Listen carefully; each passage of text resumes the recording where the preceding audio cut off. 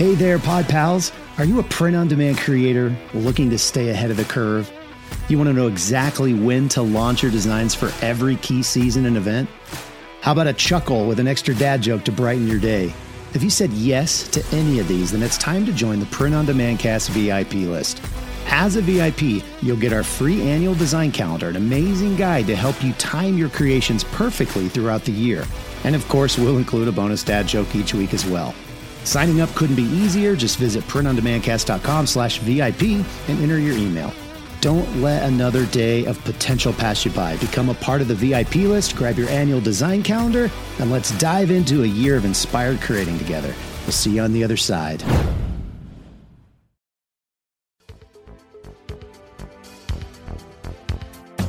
Radical! Welcome to this week's episode of the Print on Demand Cast. Each week, join the gnarly Travis and Josiah as they provide insight into the print on demand industry and equip you with the totally tubular tools, advice, and strategies you need to achieve success and hopefully have a few laughs along the way. Now on to this week's Totally Tubular show.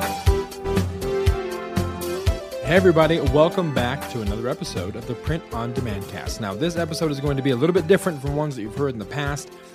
Travis, my co-host, my co-pilot, my co-captain, is on vacation with his lovely wife. Yes, we do give Travis a break from the grueling schedule of recording the Print on Demand Cast. But no, seriously, a long overdue vacation for he and his wife. Get some time away. I think their theme park in Orlando, I don't know what their itinerary is. He doesn't share it with me for fear that I would show up and crash the party, which isn't an unfounded fear, because I would love to be in Florida near a beach or in a theme park. But I am here recording the intro for this podcast. There's not going to be a point of interest this week other than the fact that Travis is probably fast passing his ass off. Fast passing his ass off. Try that 5 times fast. Travis is fast passing his ass off. Yeah, I think I nailed it. Try it at home. Let me know how it goes. Post in the group. But no point of interest. What we're going to do is we're going to throw it back to episode 20. One of our first guests on the Print on Demand Cast, Robyn Johnson, joining us. It was the beginning of season 2. That sounded like a story. It was the best of times. It was the worst of times. But seriously, it was one of our first guests, beginning of season 2. First episode we recorded in 2021 with Robyn Johnson. It was called The Business of the Business. We Travis and I talk about this a lot, whether it's a side hustle right now, whether it's a hobby, whether you're outsourcing, whatever it is, whether you're drop shipping, it's always good to treat it like a business and have a plan and have a game plan and kind of future cast your growth, whatever that looks like for you. Very, very important. And Robyn is a wealth of knowledge in that area. She's super awesome, really great conversation, and again, the knowledge that she has is so incredibly vast, and we need to have her on again. So maybe this will prompt a re-invitation for inviting Robyn Johnson on to have another chat, talk about something else that she's an expert in, talk about how things are going for her and her business. It'd be really, really exciting, but it will definitely help your business to hear this episode from back in episode 20 of the Print on Demand Cast, back when we were just a wee child of a podcast. But here we are, folks. We're going to re-air it for you. And then next week, we will be back with new, fresh content and an update from Travis fast passing his ass off in Orlando. And if he didn't get a fast pass, when he hears this, he'll regret it because now everyone's expecting him to have fast pass his ass off. So enough of that and those ridiculous tongue twisters. We're going to go right now to the main event, our interview from episode 20 with Robyn Johnson.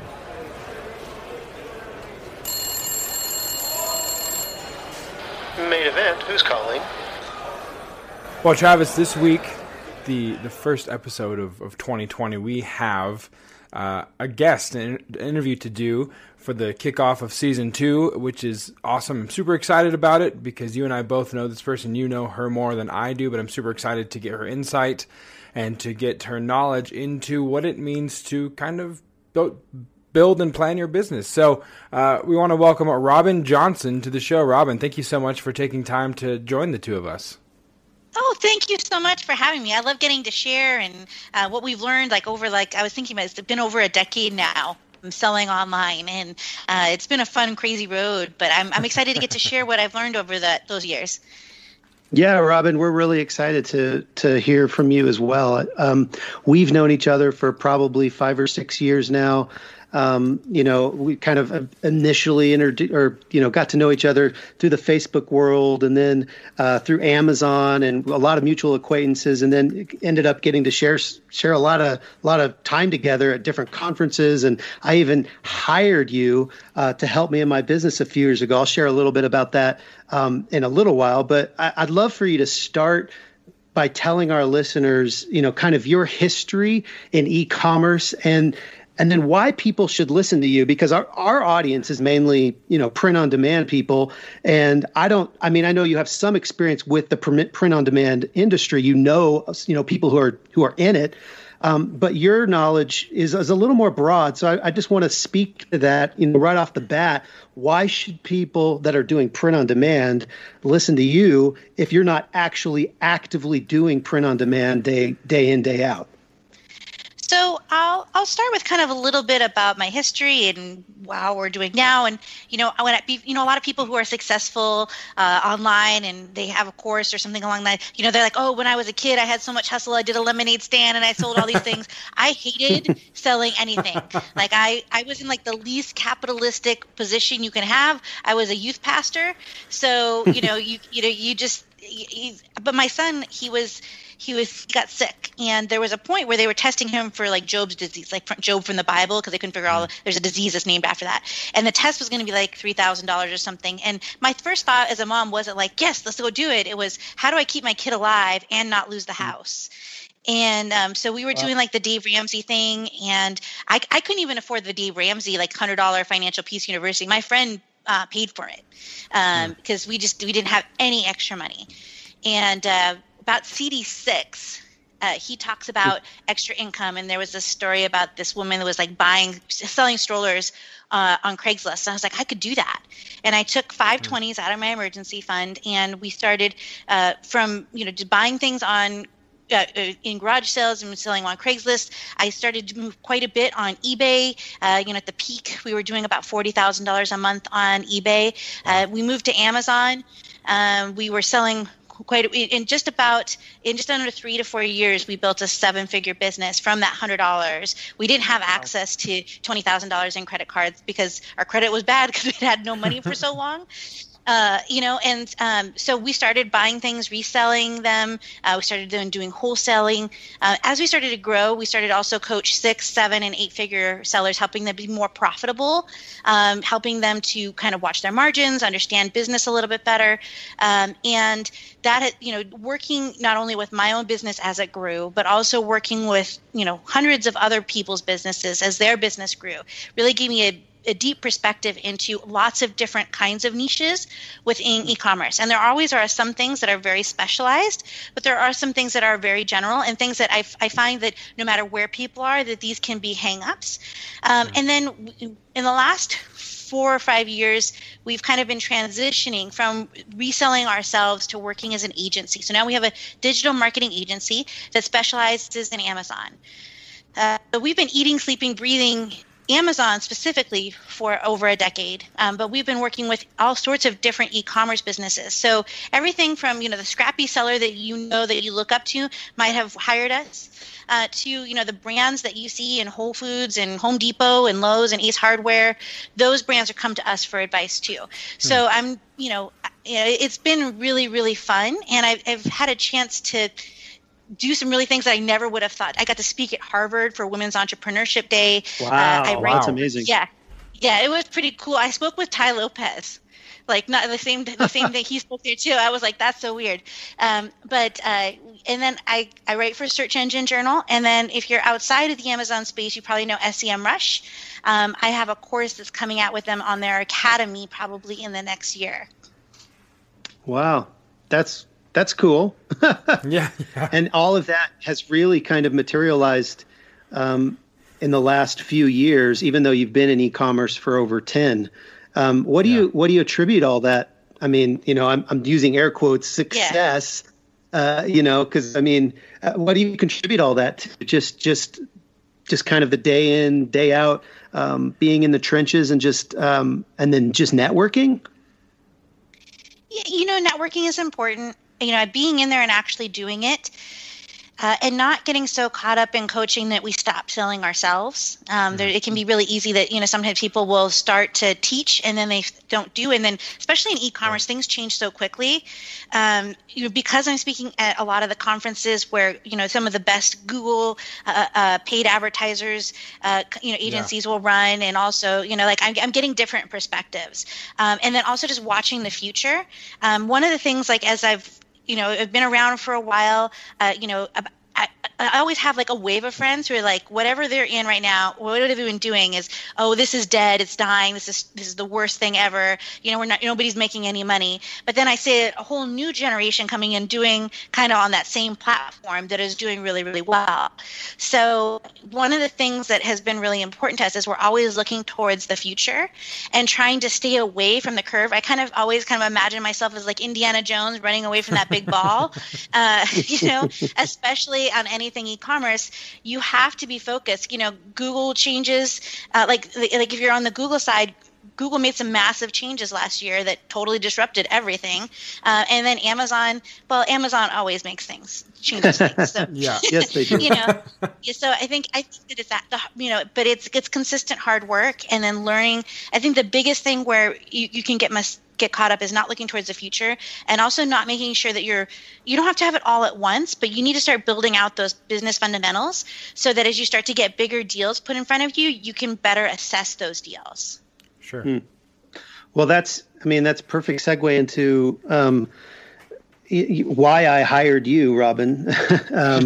This was probably, 3 or 4 years ago. It was really kind of before I'd really jumped full on into print on demand. I was still selling on Amazon and Etsy and eBay and trying to do a lot of retail arbitrage. And I had some, employees, and I kept wondering why the heck I wasn't ever making, as much money as I was when it was just me. I was trying to get bigger, but yet my bank account was getting smaller. And so I called Robyn and had her come out and kind of sit with me at our kitchen table or dining room table for about 3 days. And we really went into kind of the minutia of business. And I learned so much during that time that I'm still, I'm still utilizing in my business. And it was one of the reasons I wanted to get you on here, Robyn, is to share some of those really cool insights that I learned. They were probably just business basics, but I had never really had anybody share with me some of those basics. And so it was really impactful in my business. I ended up letting a guy go because I just frankly, I couldn't afford him. So hopefully no one gets fired today from your presence. The severance package will come from Robyn Johnson. Should someone get fired from her advice today? Uh-oh. I don't know. So I guess you may want to turn off the record or the machine right now, whatever you're listening to. Buyer beware. Yeah, look at the show notes. We'll let you know. We'll let you know what happens.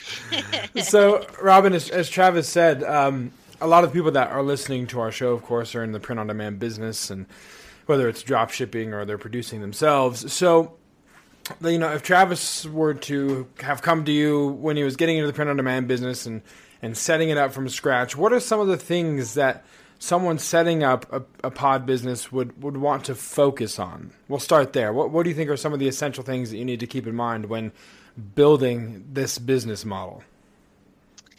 So you need to understand a little bit about psychographics and demographics. You have to be able to understand your customer and in order to understand what's going to cause them to purchase. So if you're going, I had a national team. They came to me and they wanted to do some products for Amazon. And they're like, we're just going to do a jersey. And I was like, well, you can't just do a jersey. Who's your target audience? Are you trying to target the people in the box seats? Are you trying to, target the people in the cheap seats? Because, the type of fabric you use, the type of jersey you use, the price point, all of those things, an inexpensive jersey is going to turn off people in the platinum seating areas, right? So you need to understand your customer, and then you need to understand all of your costs. So it's really easy to look at, I sell this for $9.95, and then let's say I'm selling on a marketplace and I take this much fees, or, I'm spending this much on ads and that's taking that much fees, or this is how much it costs me to print. You need to make sure you're really looking at all of your costs to understand your margins, because in general, your margins are going to shrink as you grow, because you're going to have to, you're probably calculating your time as free. So as soon as you have to hire somebody, that's going to make a substantial dip into your margins. And the other thing is, you really need to account for, like, if I was going to hire somebody to design these images, and let's say I'm a grid designer, and so I'm going to design these images for free, but at some point I'm going to have somebody else do that. You need to be building that amount into your costs, right? So to hire a designer at the same level of me would cost X per hour. They could do probably X designs per hour.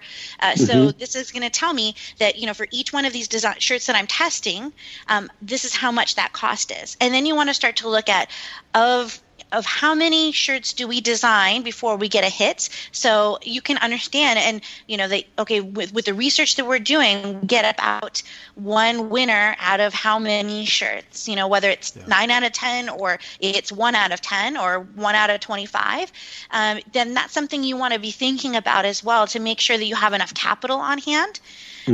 And one of the big differences between print on demand and, let's say, you creating the inventory and holding yourself. So let's say somebody's going to actually run a traditional manufacturing piece. You really need to think about the cost of carrying multiple SKUs and multiple sizes and multiple colors is really, really cash intensive. So, especially if you're trying to make that transition, or if you're like, oh, I'll move one way or the other. One's not inherently better than the other. It's just that they have different concerns. And so if you're holding that inventory, you need to think about cash flow significantly and how you're going to move those slower moving items. That also means you're going to have to get really into the data, really understanding what sells. You're going to be able to throw less mud against the wall. You're going to have to be a little bit more scientific.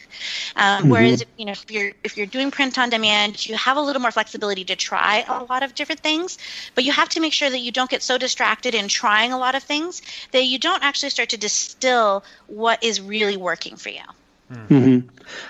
I love that. I love what you said at the beginning there, talking about taking all of your individual costs into account, because we're on Facebook, in the Amazon communities, and or e-commerce communities. You always hear people talking about the revenue, and I made $100, and they say I made $100,000 this month. And what they mean is that I had $100,000 in revenue. and that's a very, very different thing, isn't it, Robyn? It is. And, and even if you've had really good success, let's say you got to 100,000 and you made 60. There's a temptation to say, okay, well, I'm going to try to get to 300,000 in gross revenue. When you make that goal, the top line revenue, you will start to make sacrifices on the bottom line. You'll hire more people, you'll get a bigger space, you'll get more overhead, and you'll forget that 300,000 is not going, even though that's a 3x from 100, you're not going to 3x your earnings because you have so much more overhead. And so your overall net margin is going to shrink. So you want to make sure you're being intentional, right? And so you're thinking, okay, if I want to get, instead of saying like I want to get to 300,000 in revenue, you didn't start your business so you could brag on Facebook to people that you didn't know at the time about how much gross revenue you're making. That wasn't why, right? It was because you wanted to be at your daughter's dance recital, or you wanted to go on vacations, or you wanted to sail around the world. So it's important that you build a business that will actually support the end goal that you wanted. So if you wanted to sail around the world, a print-on-demand business where you have to be chained to your basement printing things every day, probably not going to get you what you want. So you need to be thinking about, is the business that you're building now going to be a prison cell for you in the future? And is the business that you're building now, if I scale that up, is that really going to get me what we want? I had a client that came to me, multiple 7-figure seller, and he's like, I need to get this amount in gross in profit down to me. And I said, great. And I said, he's like, so I just need to grow. And so we did the numbers, and to grow, he would have had to get past like 10 million a year. I said, he's like, I can't do that. I mean, I barely see my kids now. There's just no way that I can do that.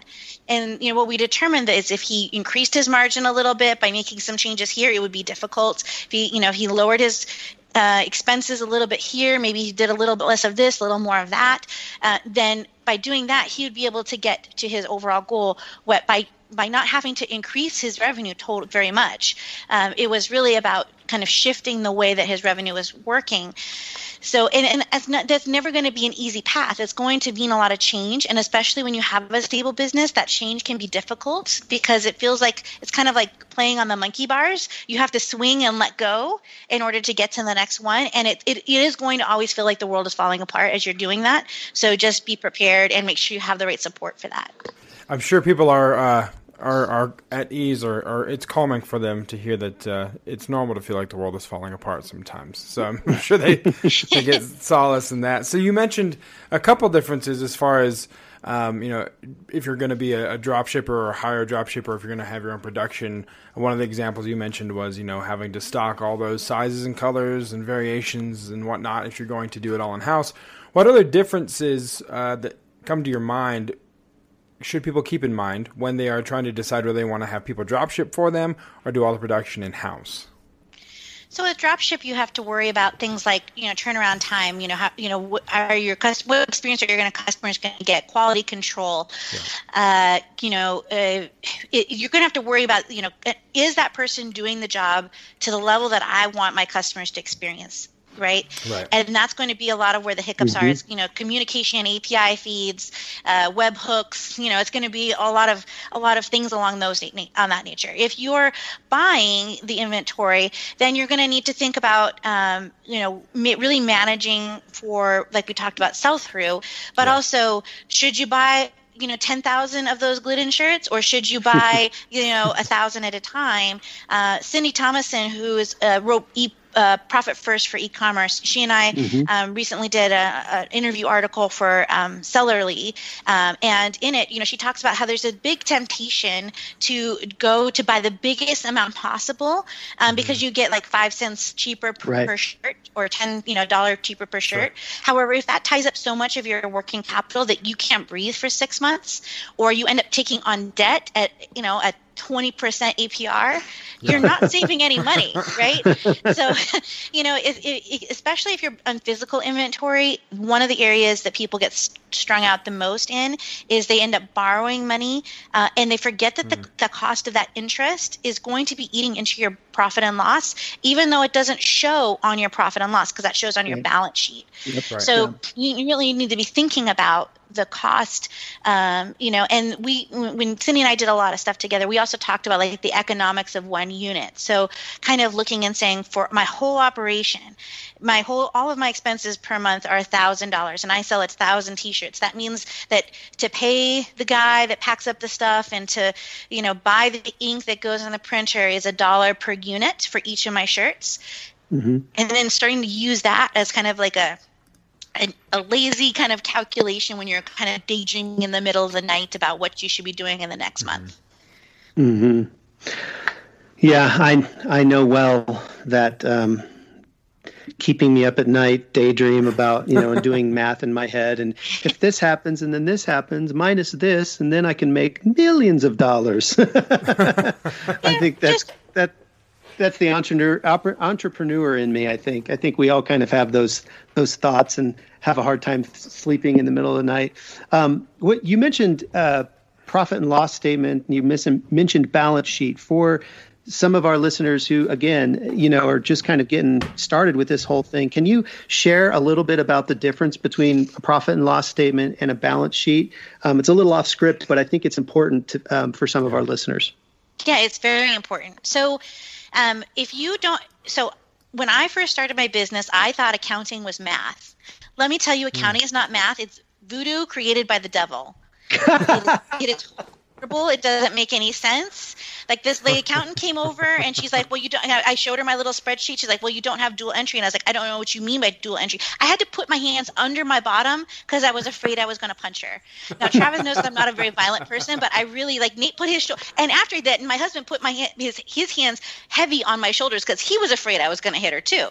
So, if you don't understand this piece yet, this is a really important part about being a business owner for a couple of reasons. One, you're going to need this to fill out your taxes.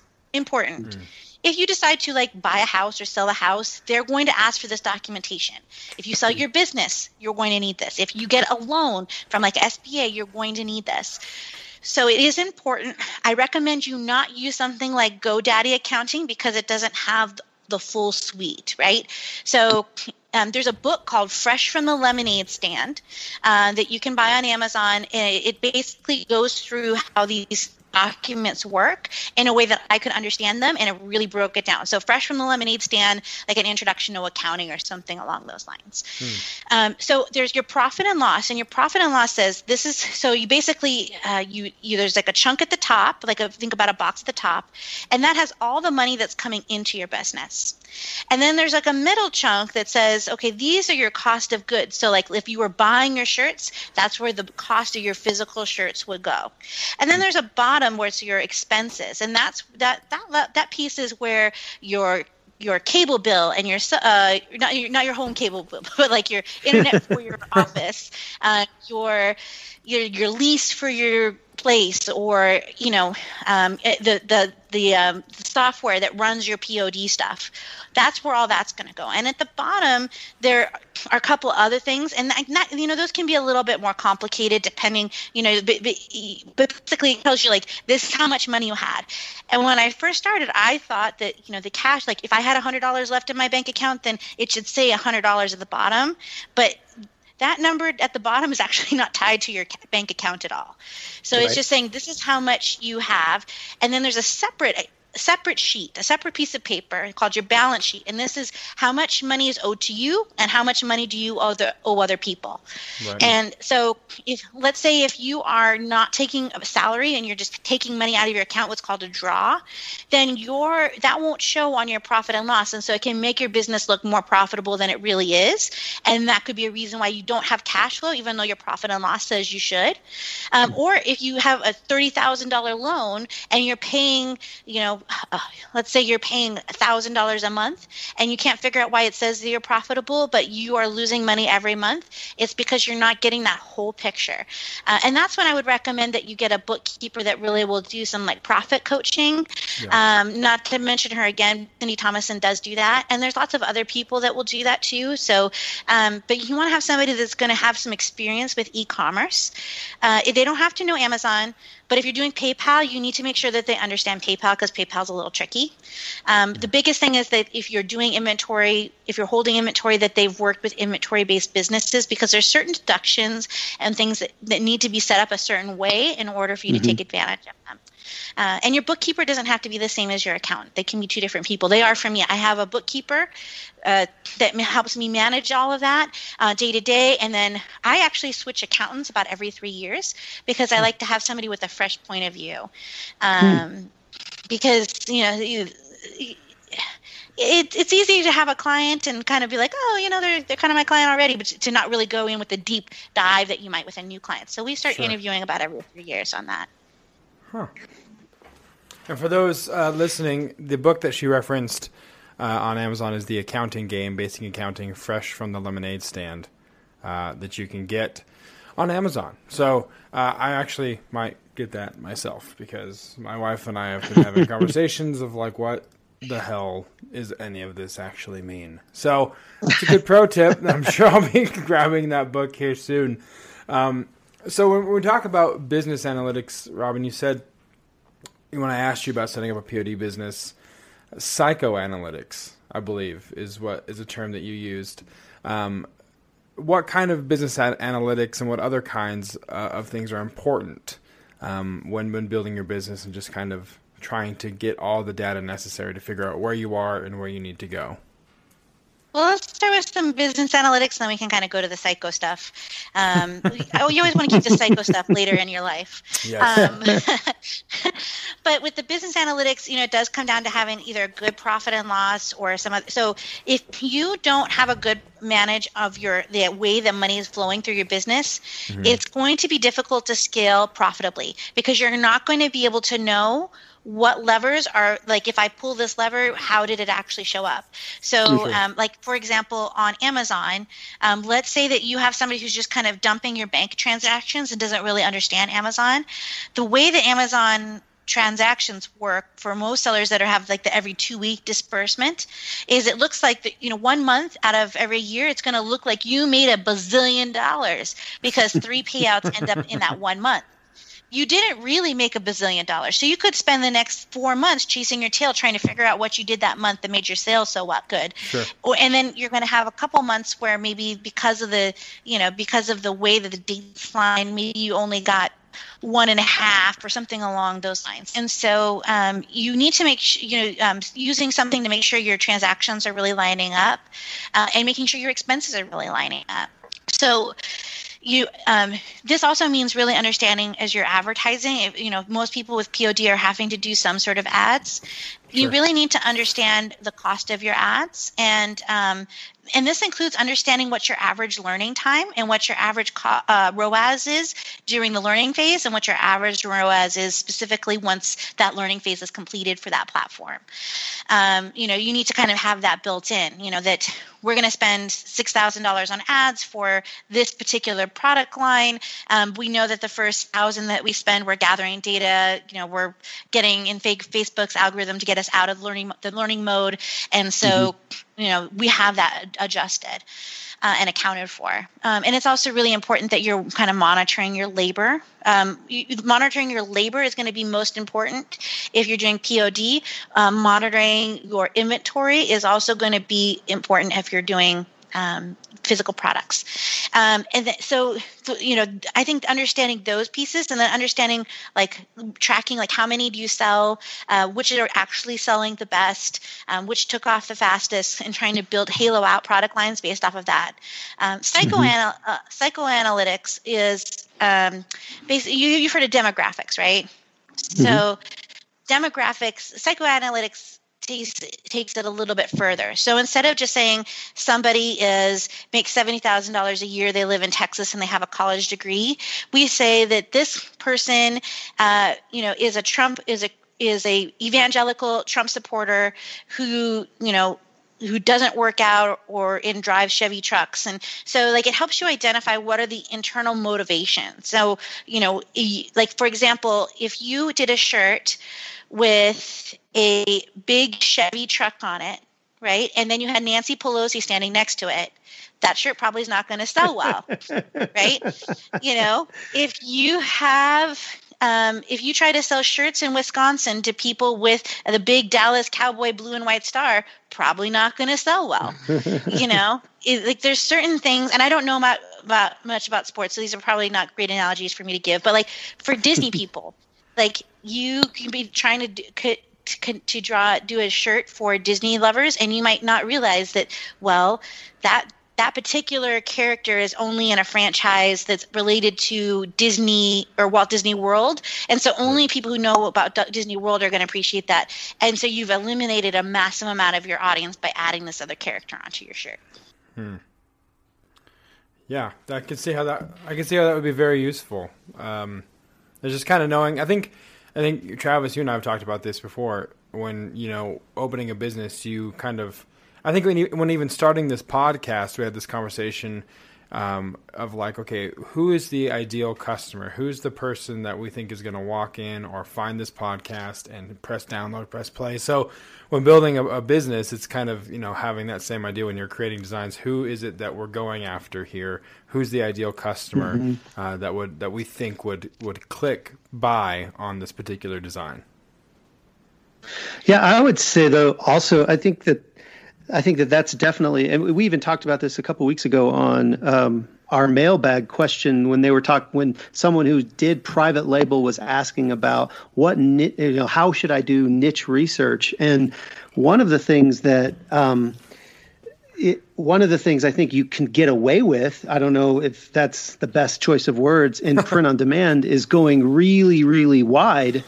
And not worrying so much about the niches and just trying to cover all of them, and going so far wide that you're kind of on every street corner, and you're not as worried about your specific demographic.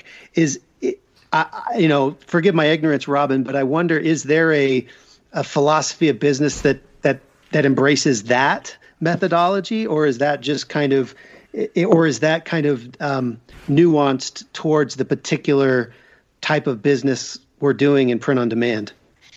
So there's a reason why Glidden Shirts doesn't just put a random, like an infinite amount of design. They could put all those designs on themselves, but they don't for several reasons. There's nothing wrong with going really, really wide, but you're not going to be as efficient, right?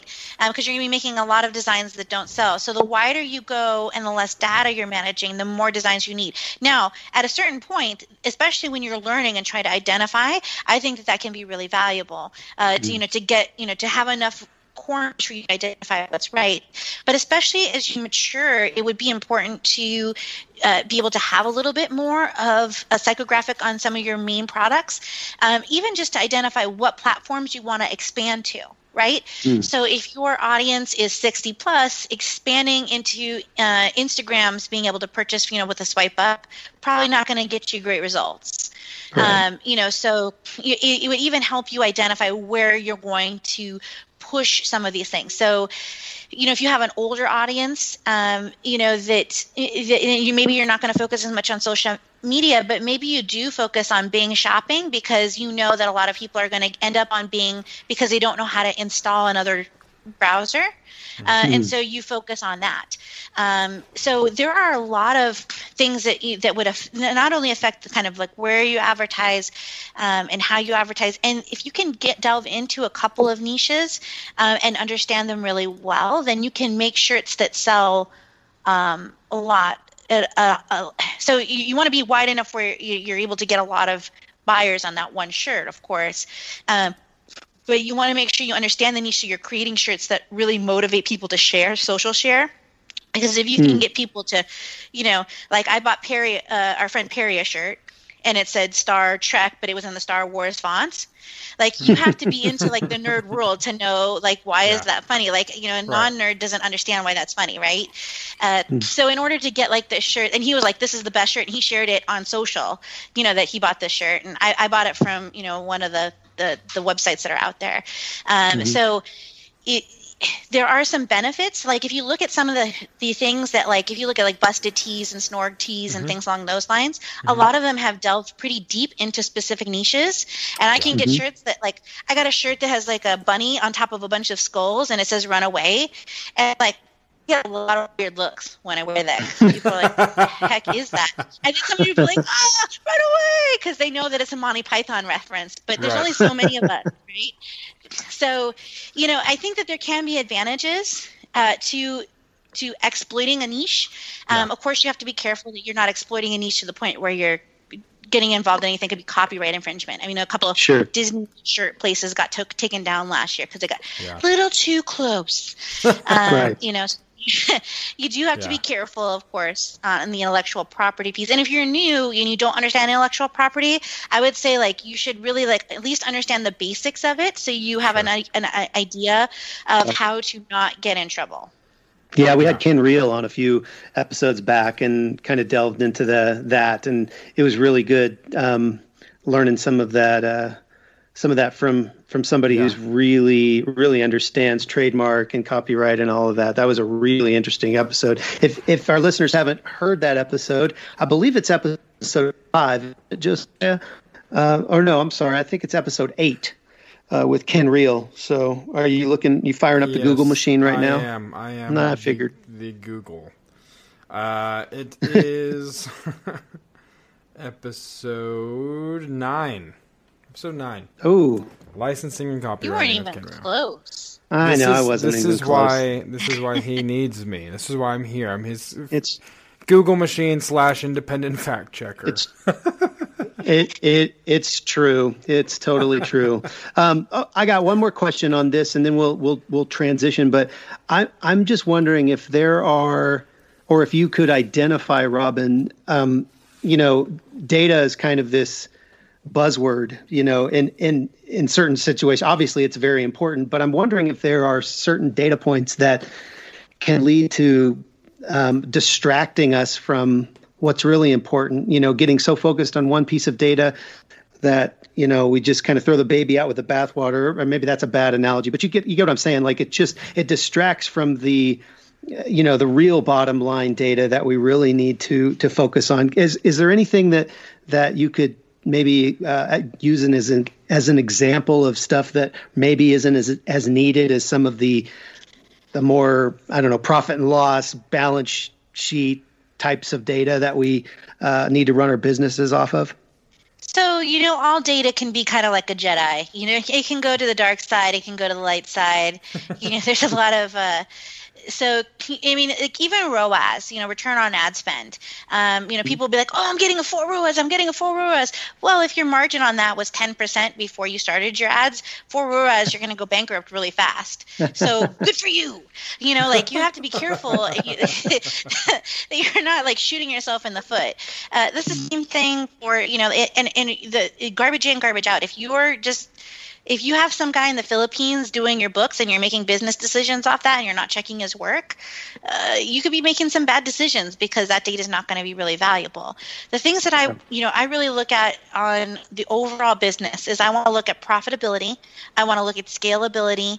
And that really comes down to systems and being able to monitor how many designs are is it feasible? How can we increase, our shirts, the number of shirts that we put out, 5% by, having them use this process instead of that process, or by, oh my gosh. Yeah. So, because you can change. Yeah. I was just going to say, I feel like we've done our audience a huge disservice because we really haven't talked about SOPs, standard operating procedures, and that was one of the biggest takeaways.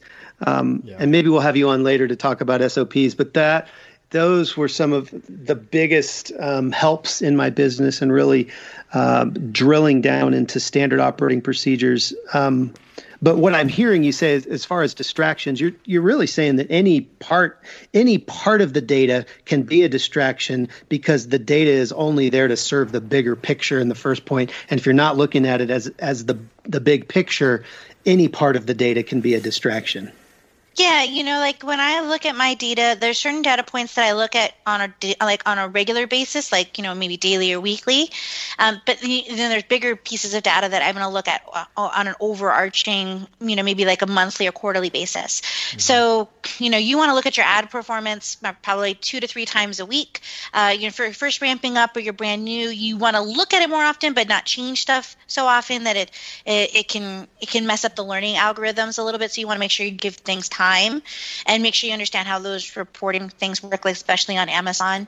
But you want to look at profitability and then things like conversion rate, things like ROAS. I know that people make fun of Amazon because we use ACoS instead of ROAS. Not to get nerdy again, but I kind of talk like ACoS is kind of like the Ewoks of the Amazon space. Depending on when you got in, you think it's the best thing ever or the worst.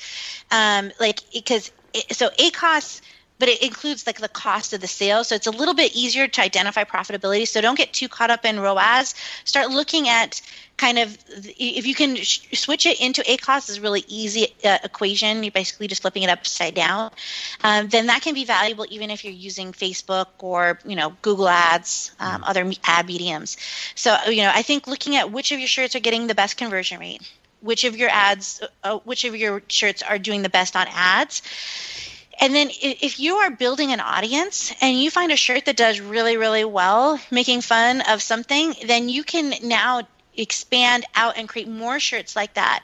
And that if you can segment your list on kind of what niche they bought in, then you can show them more shirts, which is why I think Busted Tea and Snorig and stuff, they do so many of those they have gone down so far down that nerd rabbit hole, is because they can keep selling shirts to me over and over again. Because I'm just a nerd, and I will keep buying nerd shirts until I die. Customer for life, literally. Yeah. So, Robyn, we, of course, are in the beginning of 2021. 2020 is in the review mirror now. And so is there anything that we need to be focusing on or business owners need to be focusing on to close out 2020 as we go into 2021? So if you're running Google Ads, you need to go back and really check your stuff, because the changes that they made in like hiding in like the hidden queries and some of the things, if you're looking for somebody to follow in that area, Nava Hopkins, Navah Hopkins, she is awesome on ads. She writes for Search Engine Journal, and she posts a lot of really good stuff. Twitter, I find like PPC chat, following PPC chat on Twitter is a good hashtag. And then there's also marketing Twitter is a new hashtag that I follow on Twitter. So you need to really be looking at some of those changes. I would say the first thing you need to do is you need to look at the overall health of your business and identify 2 weak points, 2 sieve points where money is leaking out of your business, or that you're not making as much money, and focus on that. And then also take a look at your current marketplaces, websites, ad strategy, and say, okay, looking forward, this is where I see people are going to struggle. So I was kind of relying on PBN and private blog networks to kind of rank organically for certain things. Now, not as effective. These, in order to rank well, I really need to learn more about eat things on Google. So, depending on where you're selling, you need to look at kind of where the changes are and just stay a little bit ahead. There were so many changes last year, and there's been such an influx of online shoppers that it's a high tide. So you just need to be careful to remember that this is a high tide, and the tide will ease back a little bit. It's not going to go away. But, real stores will open, and then people will go to Ross again to buy shirts. So you do need to be thinking about that and making sure when the blasphemy. Yeah. My sister's going through like Ross withdrawal. She's like, "Can we? Do you think we can go for just a couple hours, or for just an hour?" I was like, "No, you can't go at all. No Ross, TJ Maxx." That's hilarious. Yeah, you just need to be looking. I think the biggest thing is, and not to get so caught up in what Who's What's It is doing, like the fancy guy with the big car that you see in your Facebook groups. Like, don't worry about what he's doing. Worry about how you keep your business profitable. Because here's a hint: his business might not actually even be profitable. Yeah, right. Yeah, exactly. That's a huge distraction for all of us, I think. And it's if you can win that game right there and not play that comparison game, I think you're winning at that point, because it's so easy, like you said, just to see that guy's quote success when he posts his revenue numbers and says that he made $100,000 in Q4, and you're like, oh man, I suck, I'm no good, I'm never going to get good at this, and because you're seeing all of your issues, but you're not seeing any of their issues, and I think that's a huge point that you bring up there, Robyn. So planning for 2021. I know you're huge on planning, and we could talk about SOPs here. There's a lot of other things. There's specifically strategic planning. We're going to be doing probably several hours at our business with our whole staff on strategic planning, specifically going through different parts of our business, identifying pain points, and a lot of those things. Are there things that you could kind of, in a podcast form, share with our listeners that would help them plan for 2021? I mean, you already said, pick 2 things that you want to kind of fix, but what can you do with those 2 things? What are some ideas that, that our listeners might want to implement in 2021? So I like to set goals, and I'm going to move from Y to X by when. So I'm going to move from, from Y, from $10,000 a month to $70,000 a month by December. And then I also add like little caveats, which I can't remember which book I got that from. I stole it from somebody. I'm not a genius like that. That's, nothing's new under the sun. I had a couple caveats. So like I said, I want to move my monthly revenue from this to this by December. And then I said, without increasing my expenses or taking on any new debt. And I also added a profitability goal that I wanted to be, I wanted to have this many thousands of dollars above the, that is positive at the bottom of my profit and loss. And so then what I do is I say, okay, so I'm imagining it's December 31st. We're getting my New Year's hats on and getting ready to head into 2022. And I think back and I'm interviewing myself and I say, self, you did awesome this year. Tell me, self, how did you do it? And I say by November 31st, I would have brought on X more clients, or I would have grown my email list to this amount. By this November, I would have had this many designs, and I would have had my email at this many. So you want to make sure you're really identifying what those levers are. And I kind of imagine it all the way back. I got this from a class that I took 20 years ago, and they called it like the Merlin effect or something. And basically you save, and then what happens when you get all the way back, if you get all the way back and you say that's way too much work, there's no way in God's green earth that I'm going to do that, then you say, okay, well, let me readjust that, and maybe I need to lengthen out the time or lower the goal. And then sometimes you're like, wow, I could actually do that goal sooner. But by making sure that you know what needs to be done this week, next month, it keeps you on target. So because if I say I want to lose 40 pounds, it's really easy for me to say I'm going to still have that cheesecake tonight because I can walk it off later. But if you say I want to lose 1.5 pounds this week, then I'm really counting my calories and being a lot more careful. So you want to kind of take those same things. A couple of really good books: Clockwork by Mike Michalowicz, Pumpkin Plan if you use a lot of clients by Mike Michalowicz, Rocket Fuel if you're over a million plus, and then 4 Disciplines of Execution if you have a large team. Those are all really good goal setting books. Getting Things Done by David Allen is a good one for beginners. If you don't want to get too, if you're still a solopreneur, that's a really good one to get started with. Wow, that's awesome, Robyn. This is a lot of really good information.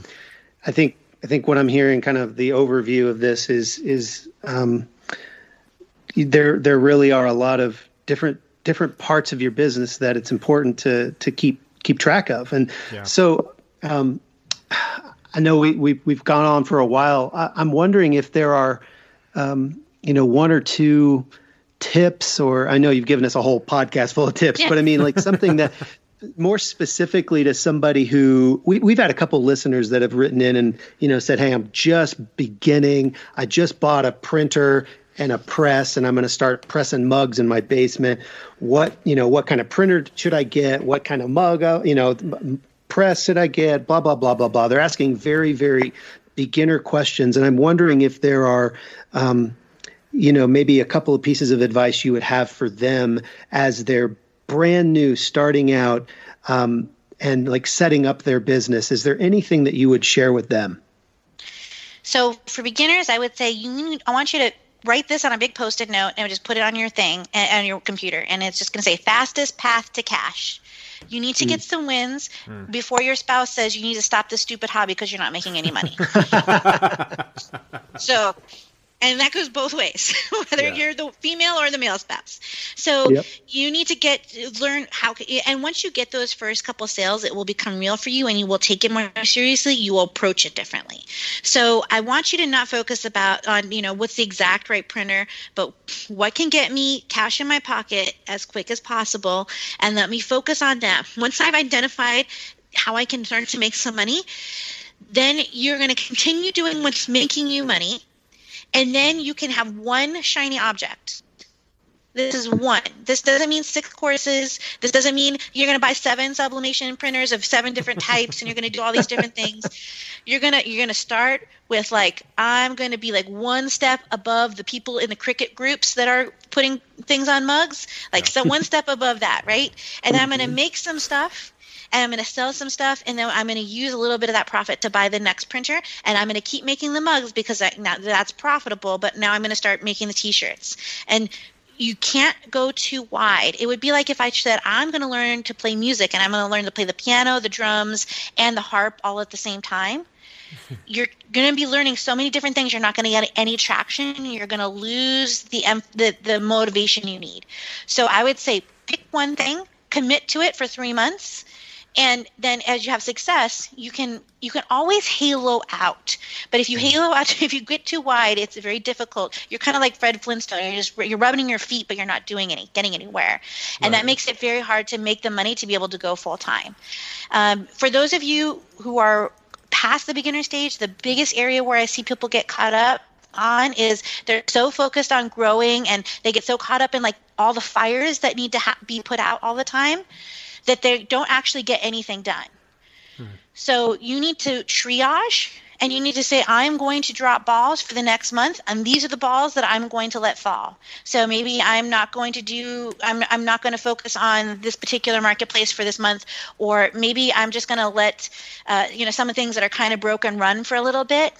Because I'm going to really focus on building some SOPs so that we can, in some processes, building out like an Asana board or a Trello board, so that I'm not running from fire to fire. You can brute force your way to about 2 million for many people in most e-commerce platforms. But after that, it gets very difficult to just work your way through. You have to have some systems, some planning, and some strategy. And different people hit that cap. Some people hit it at $50,000 a month. Some people hit it at much higher. So it really kind of depends on, the niche you're in, kind of how you're working and what your cost of goods are. But those are kind of some of the big things I would say. Wow. That's awesome. Like Travis said, this podcast has been just full of tips and insight that I think are even helpful for Travis and I. We always say that when we interview people, we're always the first listener. And so we're always the ones that learn the first and get to then pass it on to those in the listening audience. So, Robyn, before we wrap this up, if someone wants to reach out to you, someone wants to find you, to ask your advice, to hire your agency, to get your help on their business, where do they find you? What platforms, websites, so on and so forth? So go ahead and plug all of that and let people know where they can find you and follow you. So you can find me on Twitter at AMZ Robyn Johnson, or AMZ Robyn Johnson. That's ROBYN Johnson. Or you can go to marketplaceblueprint.com. If you want to learn about listing optimization, if you go to marketplaceblueprint.com/Facebook, it'll take you to a Facebook group that we have specifically for listing optimization. And so you can also get a hold of me. You can find me there. You can, please don't stalk me though. I appreciate that. And I just want to say one more thing, that being a business owner means failing more times than you're successful. The people that you're looking up to, you just haven't seen the times that they've drifted in the mud. So you want to be able to, don't avoid failure. Just fail fast, get up. Fail fast, get up. And, make sure you're managing your costs so that you can afford to keep getting back up. And it's tough. And anybody who tells you that being a business owner is easy is not being truthful. It's tough. 100%. But it is well worth it, Yeah, it's like the Winston Churchill has a quote that says, "Success consists of going from failure to failure without loss of enthusiasm." And I think that's very applicable when you're running your own business. Is like you said, it's going to happen, and you don't see the failures when you're looking at someone's curated moments of perfection on their Instagram or Twitter or Facebook and what have you, and their new cars and all that. So, that's awesome. Travis, anything else? Go ahead, Robyn. Go ahead. I was going to say, I was in an Amazon conference. It might have even been RMC, and we were talking about why are there so many stinking youth ministers that are successful in Amazon? And I think it's because as a youth minister, you keep failing because the mission is so much more important that you're willing to keep trying. And I think that's a good, when it comes to being an entrepreneur, you really need to understand why you're doing it and keep that why at the forefront, because otherwise it's too easy to give up. So, and I failed 400. We were in a network marketing company. My husband tried doing real estate. You can't judge your chapter 1 to somebody else's chapter 13. Sure. Right. Yeah, absolutely. Yeah, I think, just sidebar before I kick it to Travis to any final thoughts. I think the only time that I've hung out with you, Robyn, was with Travis at RMRC, and we were waiting for pizza to be delivered to the lobby at like 2:30 in the morning, I think. And there was a group of us just starving because everything else was closed. So that was RMRC was always fun. Probably not at my best at that moment, but Travis, anything else before we wrap things up? No, I just super happy to have you on the podcast, Robyn. Always been a big fan, and I really appreciate your just your heart to want to help people and really encourage them no matter what point of the journey they're on. You've always been, a phone call or a Facebook message away from me for many years, and I've taken advantage of that, and I've learned a lot from you, and I really appreciate you, and I'm very proud to be able to call you a friend. And thanks for coming on our show, Robyn. Thanks. And if you're listening to this, you need to keep listening to this. These guys are really generous, and it takes a lot to put a podcast out week after week. And so make sure you thank them for doing this for you guys as well. Awesome. Well, thanks, Robyn, for joining us, and we look forward to having you back because I'm sure there's more that we can touch on with you as well. So thank you so much again for taking time out of your schedule to join us. My pleasure. Thanks for having me.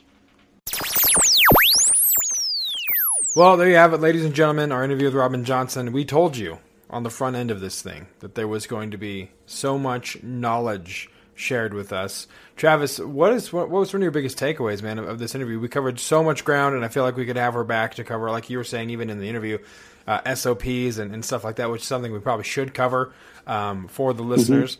But man, what did you think of the interview, and what was your takeaway? I always love listening to Robyn talk because she's got so much information, so much knowledge, and she's really good at what she does. I love the fact that she, tried to kind of boil it all down to, not the whole competitive thing. We talked a little bit about that. We've touched on that in the past on different episodes, and just not falling into that trap, because there are people that listen to this podcast and are like, oh man, I want to be like Travis and Josiah, and what they're doing with their print on demand is so cool, and blah, blah, blah. And I'll tell you, just like Robyn said, I have fallen on my face multiple times as have you. And the only difference between me and somebody who, is just starting is that I've fallen down more. Right. I've just chose to get back up. And I think that's such an important thing.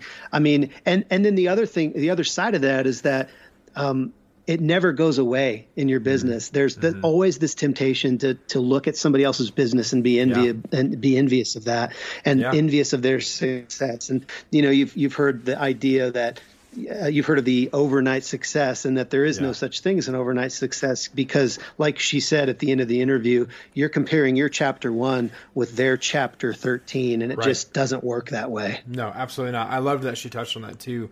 There's a saying that says, comparison is the thief of joy. And it's true. When you compare yourself where you're at with someone else, you're going to not only rob yourself of the joy that you should be experiencing from just taking the initiative to start, but also robbing yourself from being present in the moment and enjoying where you're at and enjoying the start of the journey. Like Travis said, he and I, basically switched business models, respectively in our businesses from Amazon to print on demand, and we could regale you with story after story of when we were doing Amazon wholesale accounts that just went south with various products or retail arbitrage buys that completely bit us in the ass. Like there's tons of those stories, tons of those like, well, we're going to chalk it up as a loss. And so, as Travis was saying, we have fallen more often, which is the biggest difference between us and someone that's just starting out. So one of the biggest reasons in starting this podcast was we want to be able to turn around and kind of guide you through the path that we went in starting, and kind of let you know where that pothole was that we, bruised our knee or cut up our shin or whatever. So we just want to kind of help you guys along in the journey. But comparison and trying to be on par with the person you see on Instagram or the people you hear in the podcasts. While it's good to have goals, it's not good to let those goals become comparison and then just kind of rob you from the experiences that you should be having. So I was really thankful she touched on that, because not a lot of people talk about that, because a lot of people who talk about sales and 1xing or 2xing, 3xing, and kind of tend to kind of paint it with a broad brush of glitz and glamour, but it's not always that way to get to that point. It's not. It really isn't. You're right. It's not pretty all the time. You do skin your knees because you do fall down. Like you said, I could tell stories upon stories of from private label to wholesale to retail arbitrage to, drop shipping, print on demand, to doing it in my basement, to burning mugs over and over. I have cases. Well, I had cases and cases of burnt mugs that I just went through trying to figure all this out. And, it's all part of my story. Yeah. And, I did make some mistakes, but I also had some pretty awesome wins. And I wouldn't be where I'm at today without both. Yeah. Absolutely. Yeah, it takes failure to have success. Can't have one without the other. So thank you guys so much for listening. If you have questions for Travis and I, if you have questions for Robyn that you'd like us to pass along, maybe when we have her back, we can kind of hold those questions. But as always, printondemandcast.com is where you go to find the show. info@printondemandcast.com is how you reach out to Travis and I, ask us questions or anything that you have on your mind in regards to print on demand. You can find us on iTunes, Spotify, Google, all of the places you get your favorite podcasts. Your favorite print on demand podcast is there as well. So be sure to rate on iTunes and subscribe.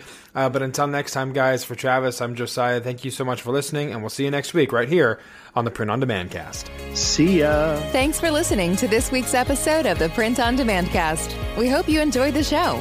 If you've got a question or a suggestion for the show, send Travis and Josiah an email at info@printondemandcast.com. Take a minute to rate and review the show on iTunes or wherever you get your podcast. And don't forget to subscribe now so you don't miss next week's episode. See you next week.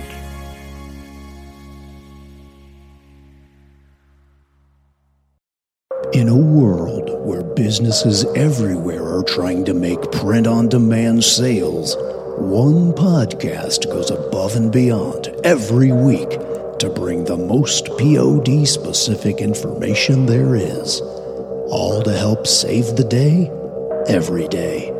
Don't succumb to the enemies of your print-on-demand business. Sign up today for the Print on Demand Cast VIP email at printondemandcast.com/VIP. This time, it's for real.